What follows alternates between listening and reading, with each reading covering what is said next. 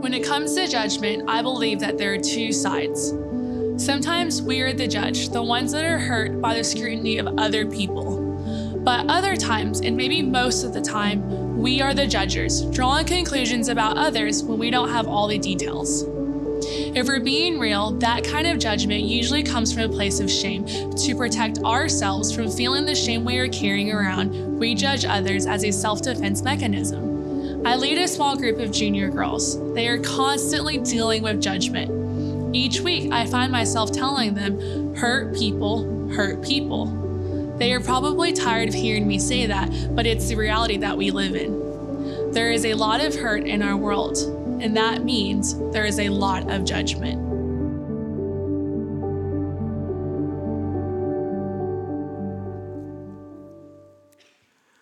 Well, I really appreciate Tanya opening up the topic that we have this weekend. It's always a difficult one when you talk about the idea of judging. And I have found out that that is really one of the most quoted verses in the Bible. The interesting thing is John 3:16 is the most quoted by believers, but Matthew 7:1 by unbelievers. Get off my back, who are you to judge me?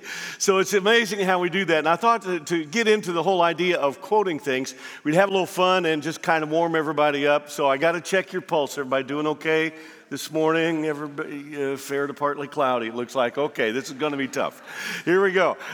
You fill in the gap for me, or fill in the kind of the blank of this movie quote, because you probably will know these. I just want to let you know that we learn a lot, we pick up a lot, we carry a lot with us. From the movie Jerry Maguire, you had me at... Oh, good. Okay, from the movie King Kong, it was the beauty that killed 3 people last night, too. You were back again here that knew that. Karate Kid. Oh, you didn't even need a word on that. That was great. At least the first 3 Rocky movies, yo. I was hoping nobody would say yo mama. Here we go. Next one is Robin Williams. Good morning. Scarlett O'Hara, after she had just been told at the end of the movie that he really doesn't care that much anymore. That's as close we'll get to that quote, all right? Her quote was, after all, tomorrow is...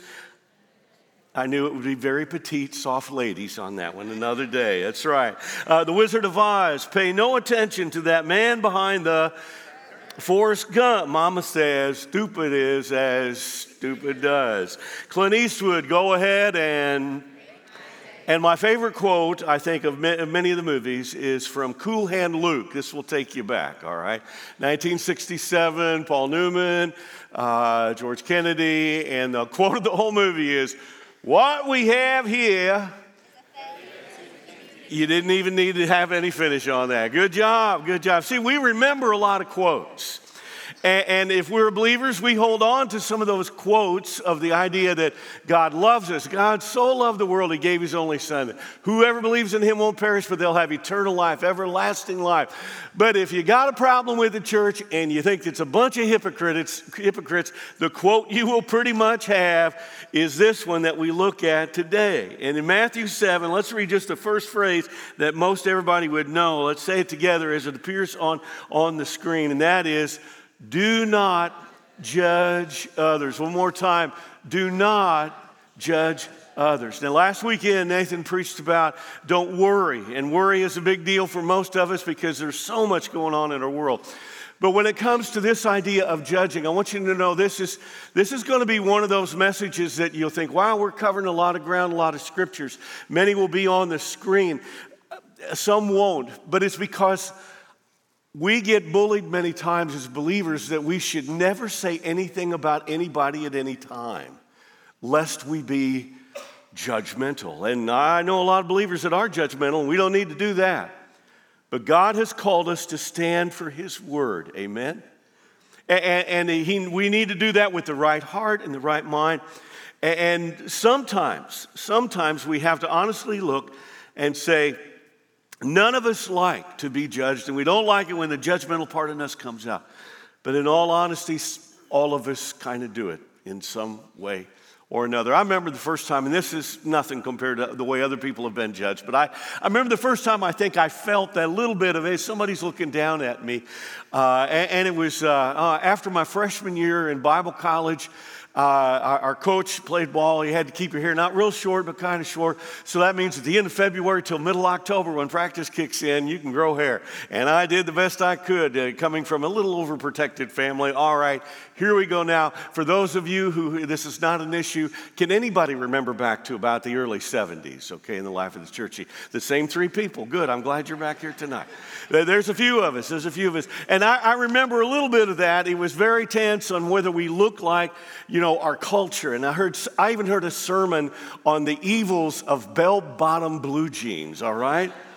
Now, there probably is a good case for some of that, all right, the way they look fashion-wise, but it was you don't identify with the culture too much and all these external kinds of things. And I remember going to a gathering this summer, all ages of people, a great time, great worship, great fellowship, great teaching, really good stuff. And I remember seeing a preacher there that was the preacher at our home church years ago, 10 years before that. And anytime I'd seen him before, it was, hey, great to see you. And he looked at me, my hair is pretty long at that point, and I could tell he wasn't glad to see me. He thought, oh no, I have defected. And I've kind of gone the way of the world and all that, in that judgmental kind of a thing. All I could remember was in 1971, that song of, and the sign said, long-haired freaky people need not apply. So I tucked up my hair under my hat and I went in to ask him why. He said, you look like a fine, outstanding young man. I guess you'll do. So I took off my hat and said, imagine that, me working for you. Some of you remember that. Some of you are thinking, I know this, remind me, what's this about, okay? And that whole idea of you're judged really quickly on something, just by the way that you look. All of a sudden, I began to judge him. All of a sudden, I said, well, you redneck preacher, What is wrong with you? I can't believe, I'm playing it pretty straight. I'm not doing anything really wild and crazy. I'm just kind of having a moment of expressing a little bit of Christian liberty, and it's an issue. And it wasn't an issue everywhere, but if you remember the days when the church struggled with, we want to be not like the world in any way at all, shape, or form, it became very confusing. I remember other moments when I was out in Las Vegas. Anytime I'd be a bullpen preacher for Gene Apple, and I love Gene, he is absolutely awesome. And anytime they would see, okay, we're pulling in the right-hander from the bullpen, and I'm up. I remember a guy right on the front row, he looked at me, he said, oh no, it's you. And he looks down the row, and they all walk out at the same time, And and another guy that was up there on the other side, he stayed because he came up to me afterwards, and he said, when I saw Gene wasn't here, I thought, oh boy, I got to listen to this guy, And he said, but I stayed awake for most of the whole thing. And he said, you weren't half bad. I said, thanks, I'll work on the other half, And all of us don't like that when we're kind of criticized or judged or looked at in that way. Now let's finish the rest of this passage, because here's where Jesus says we've got to live and we've got to understand what the purpose of why would he say this? He says, don't judge others, and then he continues on, and you'll not be judged. For you'll be treated as you treat others. The standard you use in judging is the standard by which you'll be judged. And why worry? Okay, here's where we get down to it. What's this all about? Why worry about a speck in your friend's eye when you have a log in your own? How can you think of saying to your friend, let me help you get rid of that speck in your eye, when you can't see past the log in your own eye? Then he starts calling them names. Hypocrite. First, get rid of the log in your own eye. Then you'll see well enough to deal with the speck in your friend's eye. Don't waste what's holy on people who are unholy. Don't throw your pearls to the pigs. They'll trample pearls, turn and attack you. And some of us are saying, what are we bringing pigs into this for, And it's because he's saying you can continue to do that, but at some point, don't throw precious thoughts to people who don't appreciate that at all. So we got to ask the question today. Because this is very serious by the way we respond. And would you say it's safe to say that in our world with all the issues, particularly the last 3 years we have, we're in a very judgmental type of world? I think so. I think we really are. And we have to understand we can't allow one little soundbite that Jesus said to go not unpacked and not understood and think, well, I got to be quiet and I can't say anything about anything. Well, we got to say it with the right heart and the right reason in the right context. The question is, what does it mean to judge? I love what Andy Stanley says. My answer is simply, when you talk about judging, he says, I think it's size them up and write them off. That's what we do sometimes when we judge. We just take a look.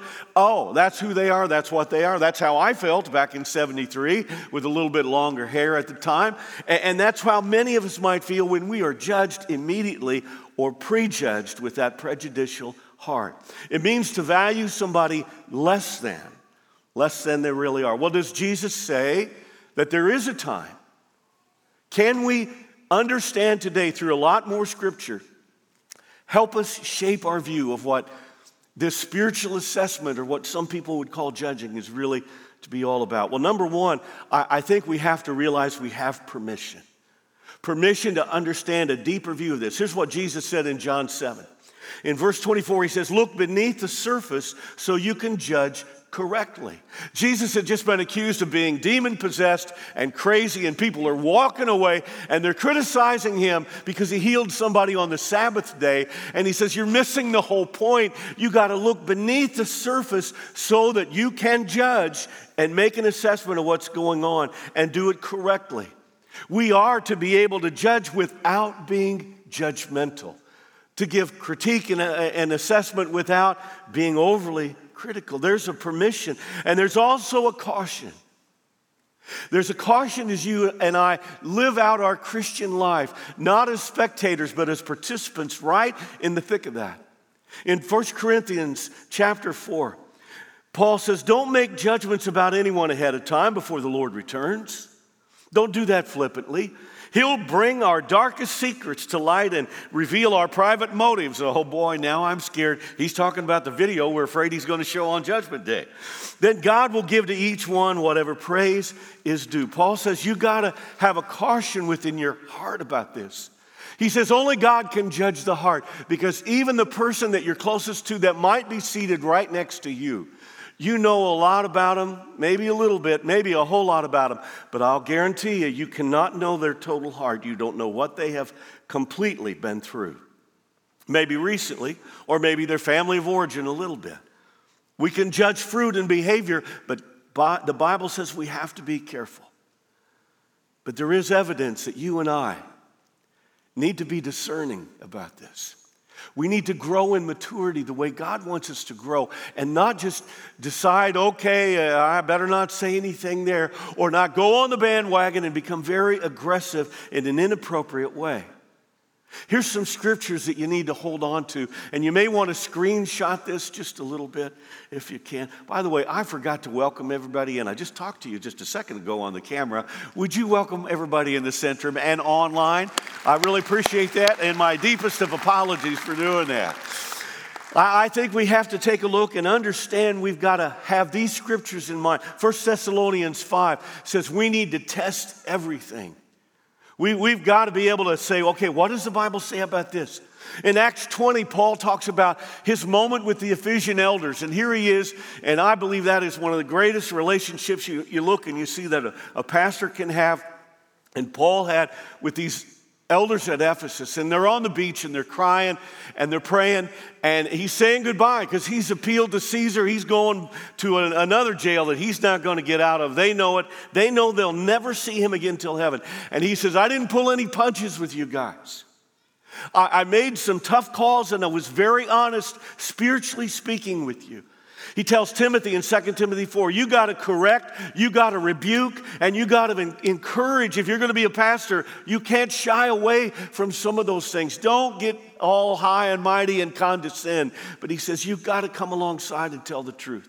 Now, correction we understand, encouragement we understand, but what in the world is this biblical word rebuke? And please understand, if you are encouraged, we're saying you can do it. If you're being exhorted, you're saying you better suck it up and make it happen because this is a challenge, but you can do it.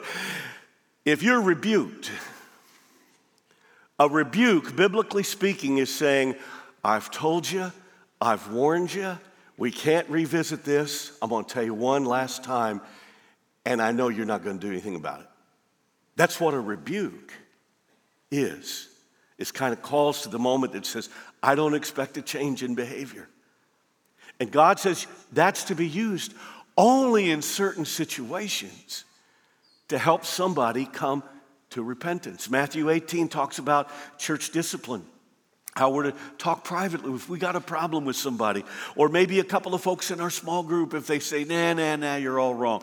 Okay, and then back in the day, in the biblical times, the church was kind of, the whole church or the house church, whatever it was, they said they've got to be able to, we have to help somebody grow and not head down a wrong path. You see, in 1 Corinthians 5, they had to expel an extremely immoral person, a guy who was living with his stepmom. Now, it wasn't being the sin police, and we're going to watch and see, what are you doing, what are you doing, what are you doing?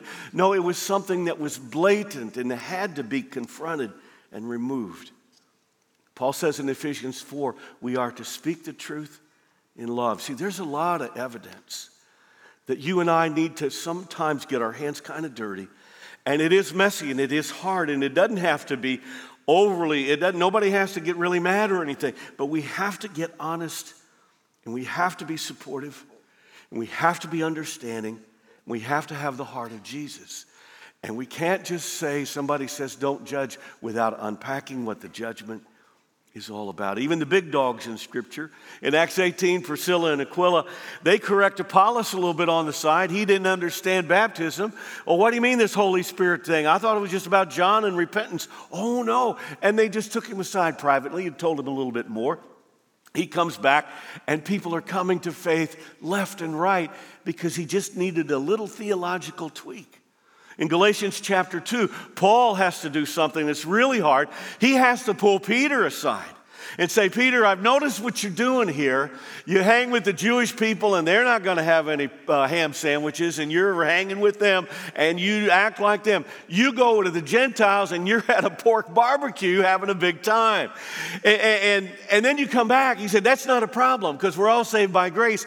But Paul says, Peter, when we all get together, the Gentiles come to dinner, you act like the Jews, like you're not that guy. You can't do that, Peter. You see, even in the moment when we see inconsistencies in the way we might treat one another, we have to be careful. We have to realize that God allows that, and He wants it. He wants it to be in the right way, in the right time, for the right purpose. I love Revelation. I don't understand all the stuff in the middle, but I love Revelation 1, 2, and 3, 21 and 22. Everything else, I need a little help unpacking all that kind of stuff. I love to see how that all ends, and the new heaven and the new earth coming down, and like a bride beautifully adorned for her husband. Oh, it's going to be an incredible time. Tears wiped away. No more death, no more pain. And I even love the first part, even though Revelation 2 and 3 on the judgment of the churches and the evaluation. I love that, even though it's a little scary at times. But you see, that's good evaluation. The church at Ephesus had lost their first love. Oh, they argued doctrine. They did this. They had a lot of serve days. They did all sorts of stuff. But they had lost this intimacy and this closeness with Jesus. And he says, I just wish you'd come back to that. You see, there are things we all need to hear from time to time. Jesus corrected and he judged people and groups. In Matthew, I went through this week just to take a look. I found over 30 times that he has a moment of gently. Oh, sometimes with the Pharisees, he'd have to get after them. But he wasn't judgmental. But he did make a spiritual assessment of truth. Now, if you look at a different translation, I was coming out of the New Living Translation. If you look at the Message by Eugene Peterson, which is a paraphrase, in the first part of Matthew 7, you'd see what he says. He said, don't pick on people.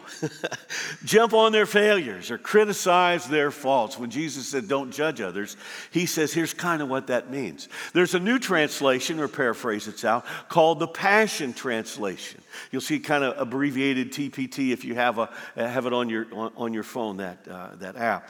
And what that translation says is refuse to be critical, full of bias toward others. Refuse to do that. And that means that for us, Jesus warns about judgment. He warns about it, and he says, you got to be careful with this thing. You can't ignore it, and you can't just say, okay, see you in heaven maybe. Good luck. And you can't be tearing each other up and making flippant decisions and comments. But he says, sometimes it appears that we should not judge superficially or hypocritically or in a harsh manner, in a self-righteous manner, in an untrue way or in an unforgiving way. So let me give 3 quick points on what I think this passage is simply saying.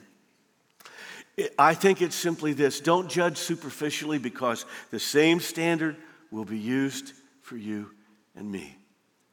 I don't want somebody just taking a look at me and making an assessment.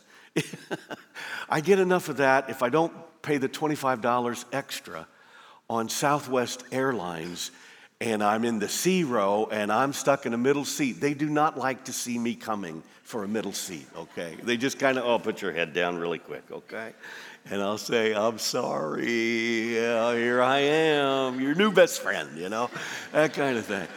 None of us want that real quick kind of judgment that's superficial.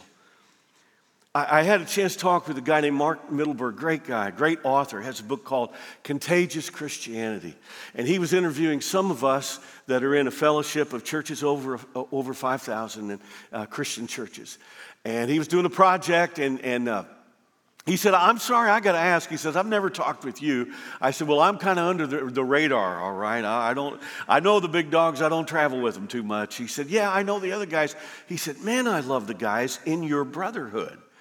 He said, I know Dave Stone. He's awesome. I said, he is. I've known him since 1980. He is a great, great guy. He said, I know Gene Apple. I said, I work for Gene Apple out in Las Vegas. He said, I know Cal Jernigan out in Phoenix and Cam Huxford. He mentions all these guys in other Christian churches that we hang out with. He says, what is it with you guys? And I, because we've been blessed very much. And I said, all I know, Mark, is we are for each other. Every guy you mentioned, and I can give you a dozen more, we don't wonder if you're doing something that's really good, I better catch up with you. No, we got each other's number, and we could say, hey man, I'm really struggling over here with this. Nathan does the same thing. He's hooked up in that way to say, how can we help? But boy, I need some help over here. We're for one another. When you begin to be for one another, then you don't judge superficially. And we have to understand that if we do, it's going to come back at us. I love the thief on the cross moment in history. Jesus didn't judge them. They judged themselves. The one who was griping kept on griping, had no faith in him at all. But the one who heard the other griping, he said, would you knock it off? This guy in the middle didn't do anything wrong. We're getting what we deserve. And you remember what he said to Jesus? He crosses that line of faith that we hope and pray everybody that we have an opportunity to talk with does. And he just says, Jesus, when you come into your kingdom, would you remember me? Remember what Jesus said? Today, you'll be with me in paradise. See, he looked at Jesus and he realized who he was. The other guy wouldn't look at him. We get a chance to help people look at Jesus before they'll be judged by the Lord one day. Now, the second point, I think, it gets a little deeper. How dare we pose and condescend while we ourselves are a hot mess? How dare you and I say, you know what, here's what I kind of see with you. Oh, you may think it's kind of trivial, but it's just not a blessing to me. Who does that kind of stuff? And Jesus is saying you got to be careful to look and understand. And he goes and he begins to teach deeper about this speck in the eye and the plank in your own. You remember the movie Wild Hogs? Who was in that? Martin Lawrence, Travolta, Tim Allen, William J. Macy. And they're all bikers, but they're not bikers. They're posers. They even call themselves that. They say, listen, we rented all this stuff, We're not really those guys. We just want to be those guys on a weekend away and have a good time. And they got in all sorts of trouble. Jesus says, please don't be a poser. Don't manage your image on Facebook. Be who you are when you're talking about somebody straight up, or when you're maybe kind of letting them know something else that's going on in your life. And he says, don't be in denial of the plank you have in your own eye. And that's why the Bible says in James 5 to confess your sins one to another. It's mutual. Here's where I'm struggling. Well, here's where I'm struggling. He says, confess your sins one to another. Pray for one another. Anybody know how that ends? So that you might be healed, so that we can heal up from all this hurt, from all the woundedness of our past, because God does that when we come together in His name. And if we say, I don't want to do that, I'll just kind of take my chances and hope to make it to heaven, well, of course we will by God's grace through our faith. That's what it's all based on. It's not based on you being good, me being good, somebody being good for you, except what Jesus did for all of us. But will we mature? Will we grow? Will we deepen? Will we pass a deeper faith on to our kids and their kids? Will we help one another raise the kids around us and the family and the friends all around us? The third point is simply this. He says, get well first. And then you can help some other people. We all are going to need some help with some specks and some logs. I'm here today because I have a very loving wife, a very tolerant wife, who's a much better person than me. I'm here today because of a flat tire my mom and dad had on a Sunday night when they blew off church service. And Mom said, after that, it's a sign from God, you know.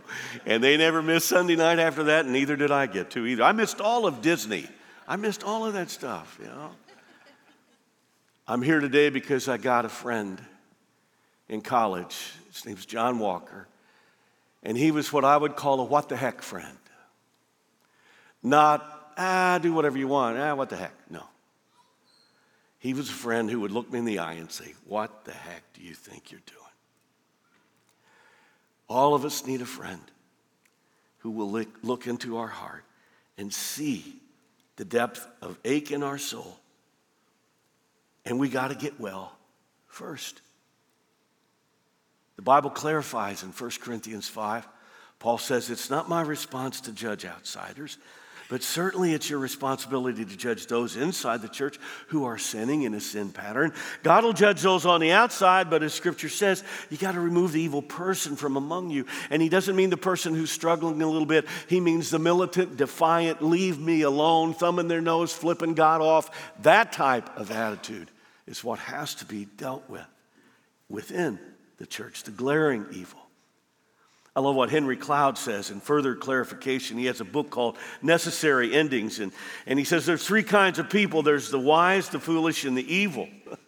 He said the wise you want to learn from, encourage, and be blessed by. The foolish, well, it'll be us once in a while. He said, so we want people to be patient with us, and we want help, and we want to be able to give help after we learn that. He said, but man, there's the other type, and they're just plain mean. And he said, you got to be careful. And you have to make a judgment on bad influences. Why? Because God wants to conform us to the image of His Son. He wants me to be more like Him tomorrow than I was yesterday. And He wants us to go after the people who need to be restored. The Galatians 6:1, if you see a brother overtaken in a fault, go after him and try to restore him. Help them come back to Him. One of the greatest illustrations in the Bible of what does that look like? What does that look like to have an honest talk that you don't know how it's going to go? And I go back to 2 Samuel chapter 12 when the prophet Nathan, who was like the spiritual advisor to the king, to David, and if you know David's life at that point, he'd done really good up until about a chapter before that, and then he didn't go out to battle. He just kind of stayed home when the time was for kings to go, and he shouldn't have done that, but he did. And he stayed home, goes up on the roof, and he sees the neighbor lady, and lust is in his heart. They have sex. She gets pregnant. He tries to hide it all by bringing her husband home from the military, gets him drunk. And the sad commentary of that pre-story before this parable that Nathan tells King David is that Uriah, Bathsheba's husband, was a more godly person in that moment drunk than David was sober. and he hasn't killed. And he doesn't say anything to God about it. He didn't say, whoops. He didn't say, He just kind of leaves God alone. At the end of the chapter, it says, but the thing that David had done displeased the Lord. So God doesn't leave him alone. God goes after him. And he sends the prophet Nathan, and if you know that story, Nathan comes to him. He said, "Oh, king, could you pass judgment on this little hypothetical?" Sure, appeals to his ego. And he said, there's a real poor fella. He's only got one pet lamb. His neighbor has flocks and herds and all sorts of stuff. And the rich neighbor, when he has company come, rather than take from his flocks to feed his company, he steals the one little pet ewe lamb that his kids have named and play with in the house. And he kills that little pet lamb. And then he offers that little lamb for the feast for his company coming. Tell me, O king, what should happen to that rich man? And David says, that guy deserves to die. And you know what? Long before the phrase, you to man, Nathan turns the table and says, you are that man. If he would not have spoken spiritual judgment into David's life, David has a mess of a life after that. The consequences come. But before the consequences come, there's conviction and there's confession. Now think with me back to David's Psalm, the one that I remember that I've through the years realized I think this is his prayer. Psalm 23 is his declaration of who the Lord is. He is my shepherd. I will fear no evil, though I walk through the valley. I mean, all that he declares who God is. But in Psalm 27, it won't appear. Let me read it for you. He says, one thing I ask of the Lord, one thing I seek most, to live in the house of the Lord all the days of my life, to delight in the Lord's presence and meditate on his temple. For he'll conceal me there when troubles come. He'll hide me in his sanctuary. He'll place me out of reach on the highest rock. The problem is David didn't want that. He turned his back. And God sent the prophet Nathan after him. Sometimes we have to be willing to be sent. Now, in our communion time as we close today, and you can, if you're with us online, you can go ahead and prepare for that. Get ready. I want to ask you to think with me, because 1 Corinthians 11 says, when we partake and we allow the bread to represent Jesus' body and the juice to represent his blood, when we have this moment, 1 Corinthians 11 says, we need to examine our heart and take a look at ourselves. That's why we call it communion, or a meditative kind of time of the Lord's Supper. But in doing that, I want to do it in a unique way. Andy Stanley, I mentioned, had a great phrase earlier. He also, in one of the messages I've heard him speak on judging, he said something this way that I really thought is important for us to look at. He says we really wind up in kind of three different piles. He said, number one is we're the people that size them up and write them off. And he said, if you're that person that's very judgmental, he says, you need to understand that your problem is you are self-righteous. Now, without a raise of hands, take a moment and try to identify with where you are before we partake today. Where is your heart? Is that maybe a struggle to say, you know what, I've just had it with them. And I get short fuse, I know what's going to happen. I can see what's coming. Well, if you lean towards self-righteousness, you might need to repent. Now, the second group here today, we may size people up, but we don't write them off. We put them on the prayer list. Oh, isn't it too bad about them? That's just a shame. Well, I know there's probably something else going on, but I won't go talk to them about it, you know. We just kind of put them over there. He says, if that's the case for you, you may not pass harsh judgment, but you might avoid where you could be used to help, where God could use you to gently come alongside, making sure the plank's out of your eye, and help them with whatever speck it might be. He said group number one needs to repent, group number two needs to confront. And you may have to ramp up to do that. Build a relationship. If you're involved in a small group life, you know it's a great great moment of closeness, but there are moments that sometimes you have to say, I think you're struggling over here, if we don't admit that. He said there's a third group, and he says they're the ones who've been sized up. Oh, you felt the sting of judgmental hearts from other people. And he said you've been confronted, but you haven't responded real well.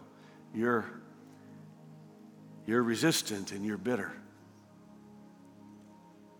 He said group number one needs to repent if you've been judgmental.